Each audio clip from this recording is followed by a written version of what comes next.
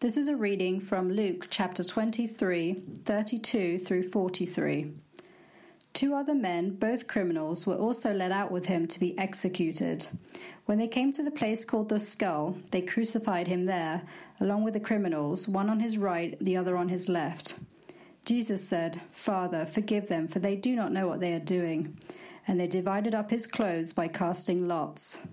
The people stood watching, and the rulers even sneered at him. They said, "He saved others. Let him save himself if he is God's Messiah, the chosen one."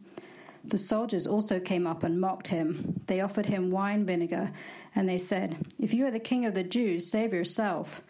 There was a written notice above him, which read, "This is the King of the Jews." One of the criminals who hung there hurled insults at him. "Aren't you the Messiah? Save yourself and us." But the other criminal rebuked him. "Don't you fear God," he said, "since you are under the same sentence. We are punished justly, for we are getting what our deeds deserve, but this man has done nothing wrong." Then he said to Jesus, "Jesus, remember me when you come into your kingdom." Jesus answered him, "Truly I tell you, today you will be with me in paradise." This is the word of the Lord.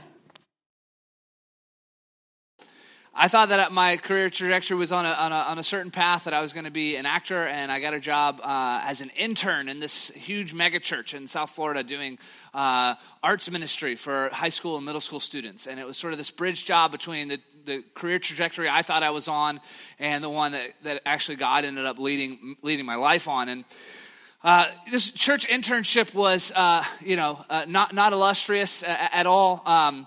Most of the compensation for the work, and there was tons of work, was they gave you housing with all the other student ministry interns. So all the guys that were interns at this big church lived in one house together, and we called it the monastery. No women were allowed on the premises, and the ladies had their own house, and we were also not. I didn't even know the name of that house. I wasn't allowed near there. So.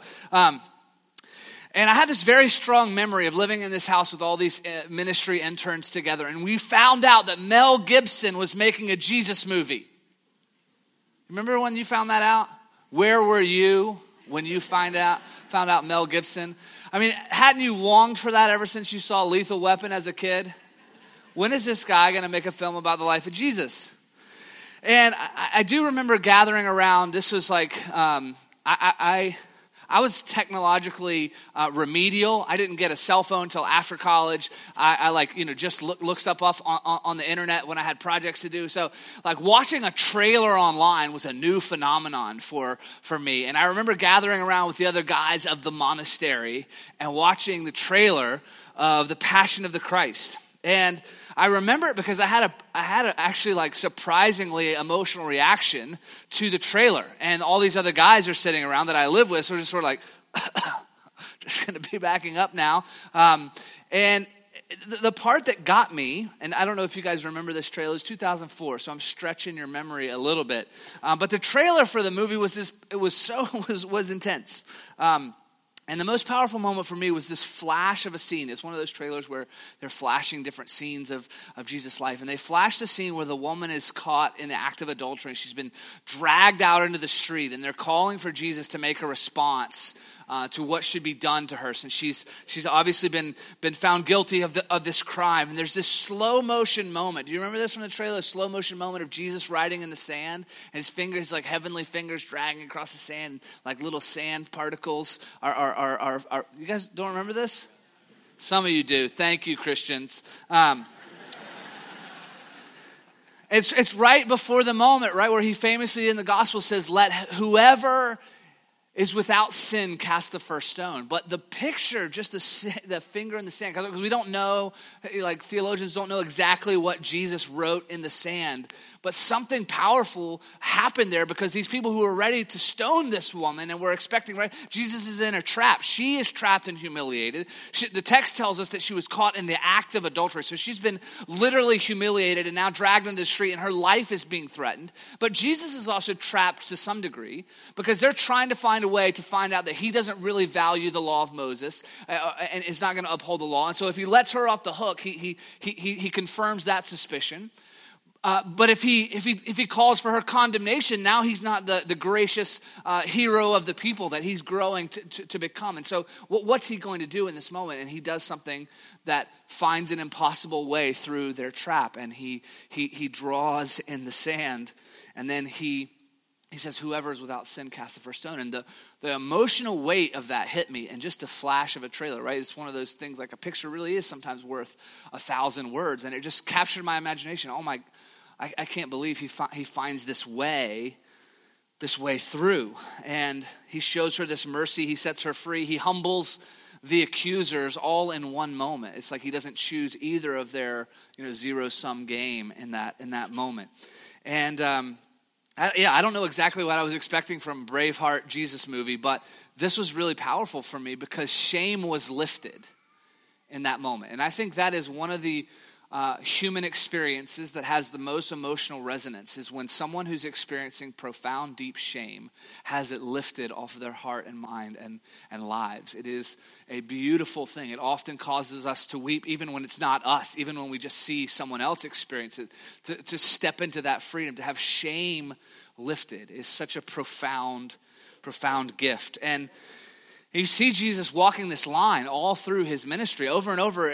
Whenever he meets people who think that they have it all together, who are filled with pride that they've arrived, that they're the spiritual, religious, accomplished ones, he often raises the bar in a way that's unexpected to show them, oh my gosh, because of how arrogant you are, you're actually so much further off than you think.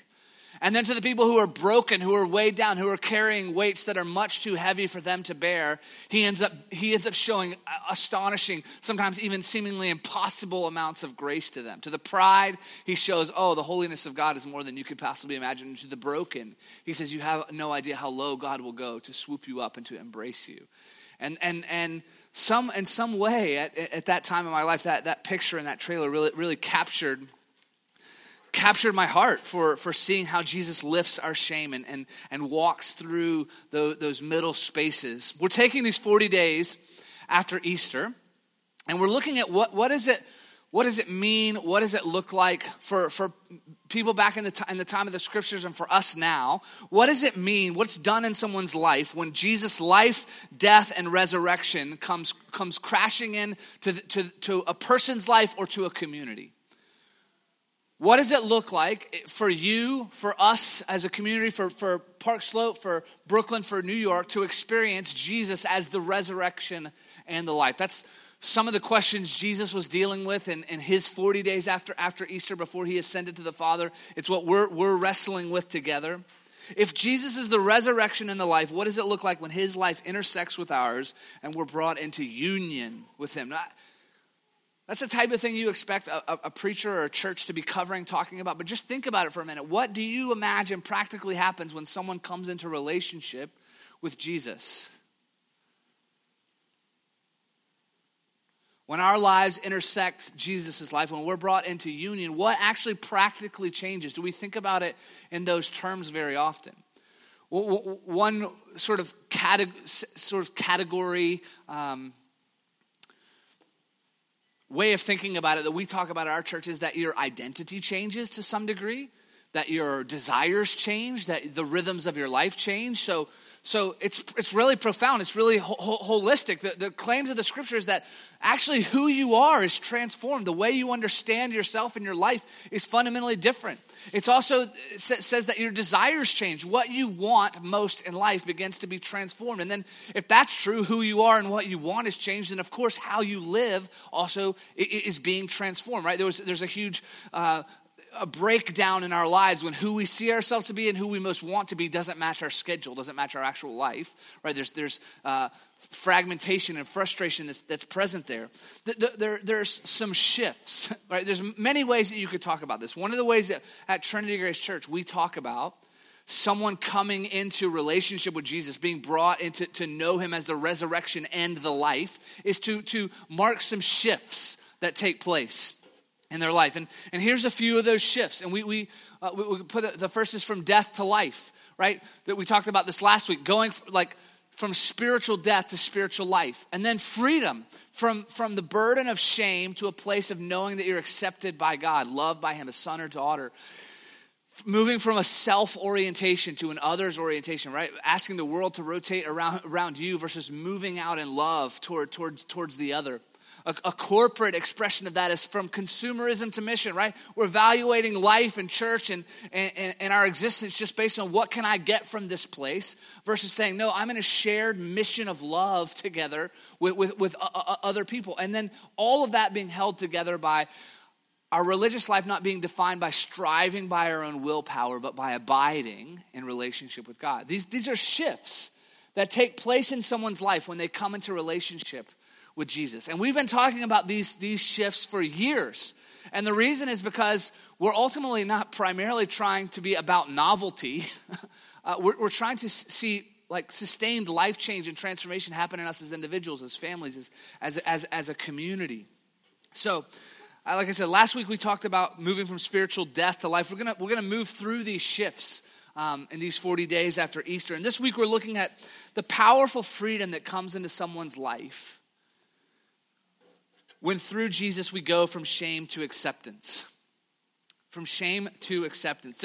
There's many people's lives who are transformed by Jesus, but some of the most powerful sort of turning point, hinge point moments are like the woman who's caught in adultery, who goes from a crushing, humiliating, life-threatening shame in her instance to being free, right? And Jesus like navigates this incredible way. He sends her accusers away humbled, and then he lifts her up and says, who condemns you? No one, neither do I. Now go and sin no more. He's not saying, listen, go right back into the patterns that brought you to this place. He's saying out of the lack of condemnation, out of the freedom that I'm giving you, out of the acceptance that I've extended to you, go and live a new way. Peter deals with the exact same thing, right? We know that he's a bold, almost loudmouth disciple. He makes all these promises to Jesus, and then at the crucial moment when Jesus has been betrayed, right before the crucifixion, Peter denies him 3 times. One of the most powerful stories post-Easter is Jesus going to Peter, and they have breakfast on the beach together. And he walks back through, he literally recreates the scene of where Peter first denied him and then denied him again and denied him 3 times. And he recreates the scene and he says, he restores him. Do you love me? Do you love me? Do you love me? And he takes away his shame. He says, listen, I have a plan for you. I'm going to use you to build my church. We see it like there's a wake of people's shame being lifted by Jesus everywhere he goes. Everywhere that Jesus goes, shame is being lifted and being transformed, and people are receiving the extravagant love of God. And today, I want to look at the example that was in our text in Luke 23. It's the first beneficiary of the salvation that Jesus wins for us on the cross. And the thief on the cross, right? We've Mel Gibson depicted him for us. Thank you. There's a few details of his story that I think if we will meditate on them for just a few moments together, I think they'll be very, very helpful for us. So we're going to set the scene for many of us, thanks to Mel Gibson or from reading the Gospels. The scene is familiar to us, but I want you to read it again. Look with me where it says, the text says, 2 other men, both criminals, were also led out to be executed. When they came to the place called the Skull, they crucified him there, along with the criminals, one on his right, the other on his left. And Jesus said, Father, forgive them, for they do not know what they are doing. And they divided up his clothes by casting lots. So just think about this scene with me, right? We're outside the city of Jerusalem. Jesus has been drugged there. We know that he had trouble carrying the cross because the intensity of the beating that took place where he was flogged before in the city. That Simon of Cyrene had to help carry the cross, but now he's arrived outside the city. Crucifixion was obviously a horrific punishment. The Romans would not allow their own citizens to be victims of crucifixion, because crucifixion was about setting the rebellious in line, of declaring, listen, don't forget all the sweetness of the Pax Romana. If you step out of line and you plot a rebellion, this will be your fate. We have means of keeping you in line. And so crucifixion was death by humiliation, death by exposure to the elements, and death ultimately by suffocation. For an economy of words, I'll give you a little passage from The Faces of Jesus by Frederick Buechner. Listen to this. This is setting the scene for us of what's going on in the crucifixion. The condemned man was hoisted onto the cross with hands nailed or tied to the crossbar and feet to the upright. Since the weight would have quickly torn through the hands, the body was supported by a peg between the thighs or possibly some kind of support between the feet. Death was usually a long time coming. Cramps started in the muscles of the forearms and then spread into the whole upper body, the abdomen, the legs. With this enormous burden on the heart, the pulse inevitably slowed and the blood carried less and less oxygen to the lungs so that the victim slowly suffocated, poisoned by waste matter that the heart was no longer strong enough to eliminate. The muscles were affected by spasms and caused excruciating pain. The ordeal often lasted as long as 2 or 3 days before the criminal finally ran out of strength and breath and died.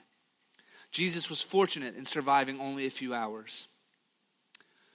So we flash past the details. We know that even the physical suffering was just a small part of the overall agony of what Jesus was going through. But that's what it means, right? It says they took him out to the place of the skull. There was this outcropping of rocks that, like you look into the cloud, some days and you can see a shape. There was an outcropping of rocks that if you looked at it, it looked like a skull, Golgotha, the place of the skull. And they had dragged Jesus out to this place. And they crucified him there along with the criminals. And there's a detail that's important in there that I want us to think about for just a minute. It says that they divided up his clothes by casting lots. Right? We've all heard that detail before probably. They divided up his clothes and they were gambling for them. That means that Jesus was not wearing his clothes because they're being gambled for on the ground there in front of him. Death by humiliation, death by exposure to the elements, and death by suffocation. Jesus in this moment is naked and shamed. That's part of the cross. There is a shame associated with the cross. It's part of why it happened out of doors. This is not like quick and easy like the guillotine. It's for you to be there as an ongoing symbol of what happens if you rebel against the powers that be. He is naked and shamed. Whatever else Jesus might have thought, whatever else people might have thought about Jesus before this, they are impressed and intimidated by him no more. We know that people who might have not had the courage, right? Jesus, demonstrated some miraculous power. He walked, when people heard his words, they said, this person teaches with authority. And there are people who you can imagine maybe even 48 hours before this might not have had the courage to say anything directly to Jesus. And now they're jeering at him. They're mocking him. And the text says it like this. The people stood watching and the rulers even sneered at him. They said, he saved others. Let him save himself. If he is God's Messiah, the chosen one, he is naked and he is being mocked. Naked and shamed.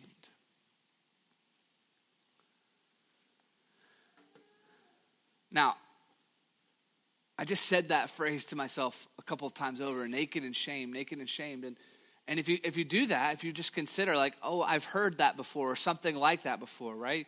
Our minds go back to a different place in the scriptures.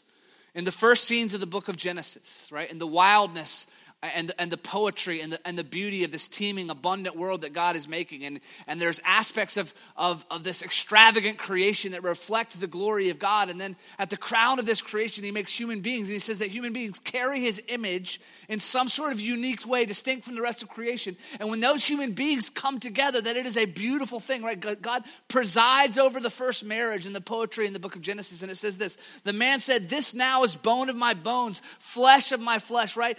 She shall be called woman, for she was taken out of man. This is why a man leaves his father and mother and is united to his wife, and they become one flesh. And Adam and his wife were both naked, and they felt no shame.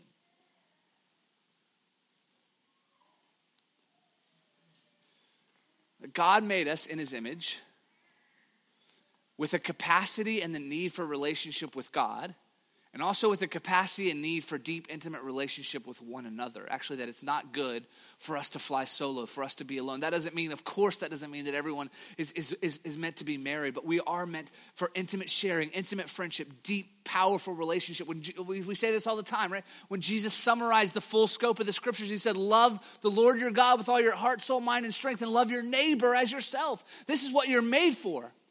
And so this picture of human beings in the intimacy and innocence of this poetry in the garden in Genesis, it says they were naked and they were not ashamed.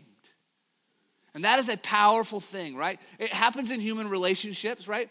You experience this parent to child. You experience this spouse to spouse. You experience this type of relationship where you're known all the way through by someone. They know the deepest parts about it. They know you when you can't hide anything at all, and they love you. That is a powerful covenant type of love in the world. For them to know you all the way through and say, in front of me, you can be naked and unashamed. There's nothing that you have to hide. What an incredible love. That's where the story starts. Whatever else you believe about God, consider that's the claim, right? That God's heart and desire for human beings made in his image is that they would be naked and unashamed. They would know his love and love for one another. And that's where the story starts. But by the time we get to Golgotha, to the skull, to this crucifixion moment, we're so far from there. And it seems to be that the scripture is teaching us that in order for us to get back to that place of God's intention, naked and unashamed, we have to have our shame removed. That the first thing that takes place in the garden when the fall happens is insecurity and fear and hiding. All of a sudden, there isn't the nakedness and unashamedness. So in order to do that, just think about this for a minute. Whatever else you think about him, Jesus confronts our shame head on. He himself is crucified naked and shamed.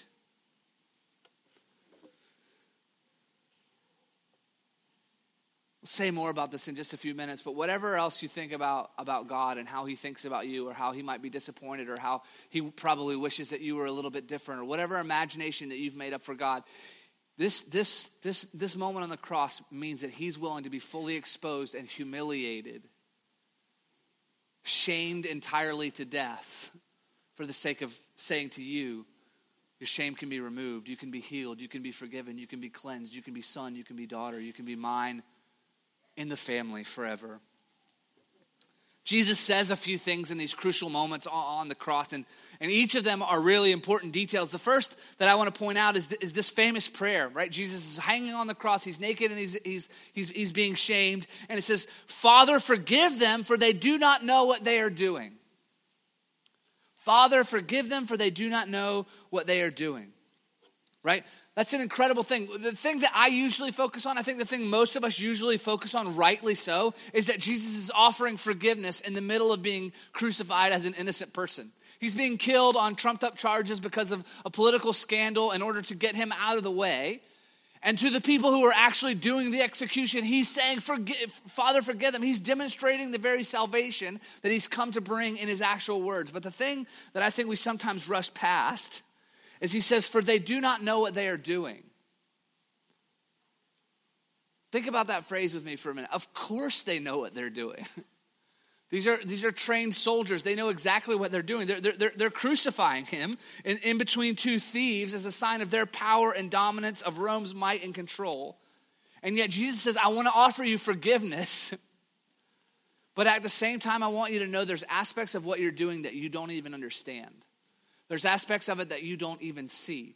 Jesus is teaching us something about the nature of sin, the nature of forgiveness, the nature of freedom in our world. We often think we are doing things, right? This is like the top level cream of the American dream and how we're marketed to as a society right now. You have the freedom to make your choices. The highest degree of abundant life is self-expression. We're on a pathward to upward mobility so that there's nothing limited to us by which we could say, I want to make this choice, and that choice will be denied to me because I have the resources to do it. I have the ability to do it. And so that's what we should do, right? And there's the underside is almost never mentioned, but Jesus is saying there's an aspect of your choices when you take God out of consideration and when you live from a place that's just self-expression or the expression of selfishness, there's an underside that you don't even see. Father, forgive them. You don't even know what you're doing. You don't even know the negative results that are being brought into your story because of this. He's saying there are things that are hidden from our sight and awareness in the spiritual reality of our world. There are results of choices that you and I make, and when they're sinful, right, which is a church word, a biblical word, of course, but it means to go against God and his character. When you say, I'm going to functionally, maybe you don't say this explicitly, but in practice you say, I'm going to go my own way, or I'm going to go the way of the world, not considering God really. I'm going against God and his character. When I do that, there's results that I can see, but Jesus is saying in this moment, there are also results that you don't understand. Like the full scope of what's happening at the cross, the people who are participating in it didn't see, Father, forgive them, for they don't know what they're doing. You don't even know. Right? So let's bring it down into our lives, that same reality just a little bit, right? My cutting remark that I give in the middle of a week that feels entirely justified because this person has wronged me and I have the words to say that I know can hurt back. Now, I don't see it, right? I see them sort of stiffen their chin and say something back to me, but what I've done is reinforced their insecurity. I thought you were that way. I thought this wasn't a place where I would be trusted. And right, I don't see the damage done to the trust, even though I had every right in my freedom of expression to say the cutting thing I wanted to say. Right? There's a secret session of looking at someone else's body online, right? And maybe we even feel a twinge of guilt about it, but we don't even realize, we don't even see how much we are participating in a system of exploitation and violence.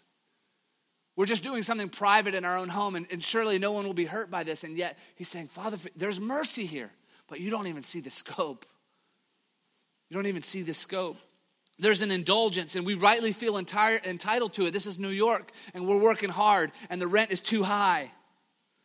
So we work hard all week, and we come to some indulgence that we feel rightly entitled to. But what it does in an unseen way is sometimes it moves us further into the addictive territory. And we think that I'm choosing something by freedom, but actually we look up one day and I'm a little bit of a slave to this thing. I can't seem to get free from it. I can't seem to get out of this pattern of thinking or behavior.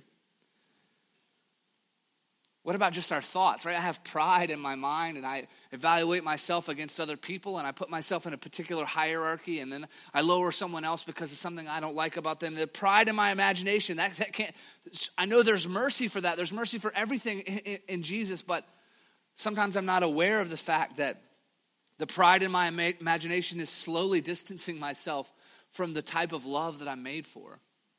It's numbing me to true compassion for the other person. It's distancing me from relationship, from an expression and feeling love. All right, I'm giving examples. Hopefully we're tracking together. I'll give you just a few more. Right, you express frustration with someone in our community. And you don't want to have to say it to them, and so you say it to your friend about how you're frustrated with them.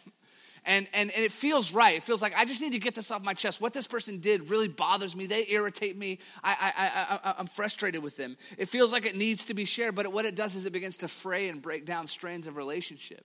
And so like the unseen thing is, right, it somehow gets back to the person you were talking about, that you mentioned them, but also the person you were venting to. They're like, do they talk about me like this when I'm not around? And right, that the gossip, right, the insidious nature of how it just begins to fray the streams of our relationship. We don't see our greed or lack of generosity as directly playing out in someone else's pain, right? Maybe on one level, it's good that it's not exactly linear. Like, I don't see that my withholding generosity, I'm not seeing the direct result of pain in someone else's life, but we affect each other profoundly. And it's really important to see the full scope of Jesus' prayer. Father, forgive them. Because that means for even an offense as heinous as crucifying the Son of God, there's mercy. But we should be really careful because we also don't know the full scope of what we're doing. And sometimes one of the results is that we walk into this cloud of shame. And we're not even able exactly to pinpoint one action or one specific place, but shame just is something that becomes a ticker tape playing in our mind. I'm not good enough. I'm not worthy enough. I feel like this good Christian stuff is for someone else. There's another category of people, and I'm not necessarily that. One of the results of our brokenness is that we carry the weight of shame on our shoulders.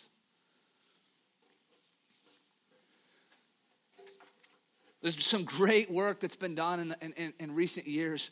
Brene Brown and some others who've done really interesting, helpful research on shame. It's the difference between shame and guilt. How we operate in a world at reinforcing structures that make us feel ashamed. But shame is more a feeling of who you are than just guilt over a linear transactional mistake. Like, I feel bad about this thing that I did. Shame is I feel bad about who I am, right? It's internalizing a critical glare. That's what happens with shame, is we let that ticker tape of unworthiness play over and over again, and so that we sort of internalize a critical glare. It relates to your identity. I didn't just make some mistakes, I am a mistake. That's shame. It's one of the compounding effects of the brokenness of our world. And it's why Jesus doesn't just remove our sin. He doesn't just say, Father, forgive them. He says, Father, forgive them. And then let's take care of the parts they can't even see. The things they wouldn't even know they were going to walk into. Listen and notice just a few more details. One of the criminals who hung there hurled insults at him. Aren't you the Messiah? Save yourselves and us. But the other criminal rebuked him. Don't you fear God, he said, since you are under the same sentence. We are punished justly, for we are getting what our deeds deserve, but this man has done nothing wrong. And then he said Jesus, remember me when you come into your kingdom. Jesus answered him, truly, I tell you today you will be with me in paradise.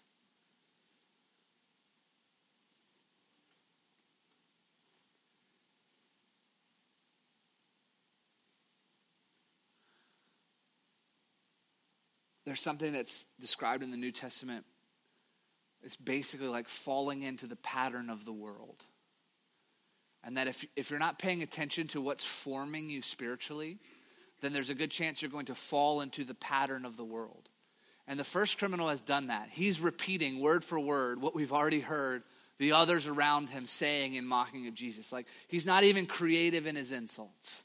He's just fallen into the pattern of the world. This is what self-expression looks like. This is how I move forward in the expression of myself. And it's not generative, it's not creative, it's just a repeat. He's just parroting someone else's, the desires that have been marketed to him by someone else. The second criminal does something else entirely, something new. And what he does is he shows us, and this is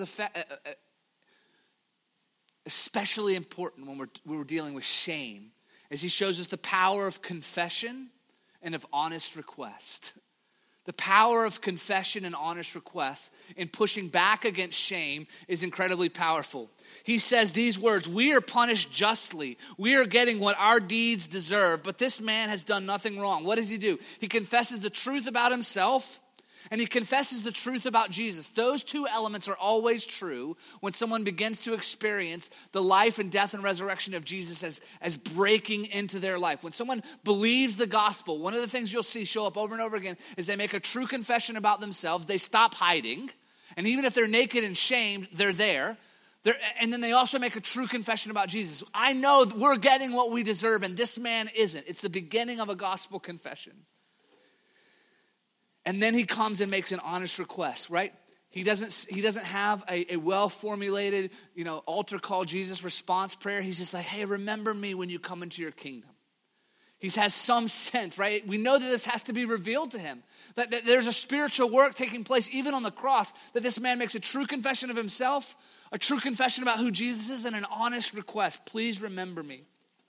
I'll say this to you. Those same elements of believing in the gospel and trusting Jesus for salvation, they show up over and over and over again. Honest confession. Seeing Jesus for who he really is as the one who forgives and lifts shame. The one who's stepped in and died naked in shame so that we wouldn't have to be. Asking for God to receive us and knowing that receiving a promise that you are received, right? That's part of believing the gospel too, that last thing. What does Jesus say to him? Today you'll be with me in paradise. But we don't see what that actually looks like. The same thing happens for you when you believe the gospel. You receive a promise.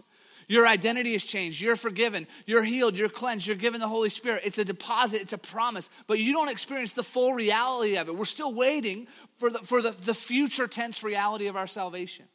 So right now we're in a struggle to believe the acceptance that is ours. To be in actual practice who God says that we are. To move from shame to acceptance. The man receives a promise of rich welcome into the kingdom of God, and then just a few hours later, he receives it. Jesus says, truly, today you will be with me in paradise. And this says something, this is the last thing I'll mention. It says something about the promise of grace. It's so good that this is the first person to experience the salvation of Jesus, and Jesus is still on the cross. I mean, it's pretty effective. But what we can say, this stands forever. It cannot be construed that people receive welcome into the kingdom of God, mercy or forgiveness, because of doing better or promises to do better or earning it whatsoever. Not because they do better, they promise to do better, or they earn it whatsoever. The salvation that comes through Jesus is entirely won by Jesus. This is a story about how good he is, and we're getting a share of that. And no matter how fantastic you are at sinning, you're not good enough to be more powerful than what's happening on the cross. The thief on the cross is there, present at this horrific moment. No, we don't even know all the things that he's done, but we know he has one moment where he turns just slightly, and it's like the prodigal son and the father, right? The son's coming home, nervously wringing his hands, saying, I've got a prepared speech, and maybe my father will receive me as a slave, and the father sprinting out, humiliating himself. It's a humiliation for a Jewish father to run, and this time he's humiliating himself. And he gets to his son, and he doesn't let him talk, and he embraces him. And he gets a ring on his finger, and he says, restored authority to my house. And he puts a robe on him. He says, you're part of my family again. I want you to live here like a son. And he's killed the fatted calf. We're going to have a massive party for you. And that's the thief on the cross. Maybe you could just remember me. Today you'll be with me in paradise. So let it never be said that the power of the gospel flows through our earning or deserving or ability to promise to do better. It is entirely grace. That's how you move from shame to acceptance. And then the way you live as a person who's been accepted is that you can start to experience freedom. You can start to experience life in a new way. Not because you're earning it, but because you're already in the house. You're already there. This man offers nothing but desperation, no great acts of penance, no put together spiritual achievements, and yet he is accepted. He's welcomed in. Your shame, my shame, can be covered because Jesus was willing to die naked and shamed. We trust in the promise in the same way the thief does. Today you will be with me in paradise. I'm going to declare a reality over you that moves you from death to life and moves you from shame to acceptance. So my question for us is, really honestly, right? We say church is family all the time. This is the moment where you can consider, as honestly as you're willing to, what's going on in your life? What do you feel trapped by? What is the ticker tape playing in your mind? What do you need freedom from? What do you need to know the acceptance of Jesus in? Where are the places that you've been beaten down or ashamed? What are the things that you've thought, like, I'm just going to have to get that fixed before I'm really going to be able to be like walking with God? I'm going to have to do this thing before I'm really going to be forgiven and brought into his kingdom. The thief on the cross is saying, it is all mercy, it is all grace, it is all the accomplishment of Jesus. So let me pray for you that we could receive that this morning. Heavenly Father, I want to pray over that reality that even if we have been brought from spiritual death to life, we know your grace and salvation. There's still ways that we don't even understand, that we walk back into shame, that we walk back into feeling trapped or beaten down. Some of the ways that they're clear, we know them. I pray you would set us free from things that have trapped us that we know about, things that we could name. Patterns of thought and behavior that are trapping us in shame, that are trapping us in a cycle of behaviors that we don't want to make. And I pray also for those things that are weighing on our souls, that are making us anxious and depressed, and we don't even know why. We need mercy for the aspects we don't understand. I pray that you would come and be the shame lifter in this place. I pray the resurrection power of Jesus would be here. That as we worship, as we sing, as we come to the table, that you would lift our burden, that we would see that it has been placed on you and you're able to carry it. Holy Spirit, would you speak to each person here? Would you show us the ways that we are meant to respond? God, we love you, but we do confess you first loved us, and our love flows from that first love. We thank you that you long for us to be naked and unashamed. We thank you that you were willing to be shamed on our behalf on the cross. Lead us, Holy Spirit, in these moments. In Jesus' name, amen.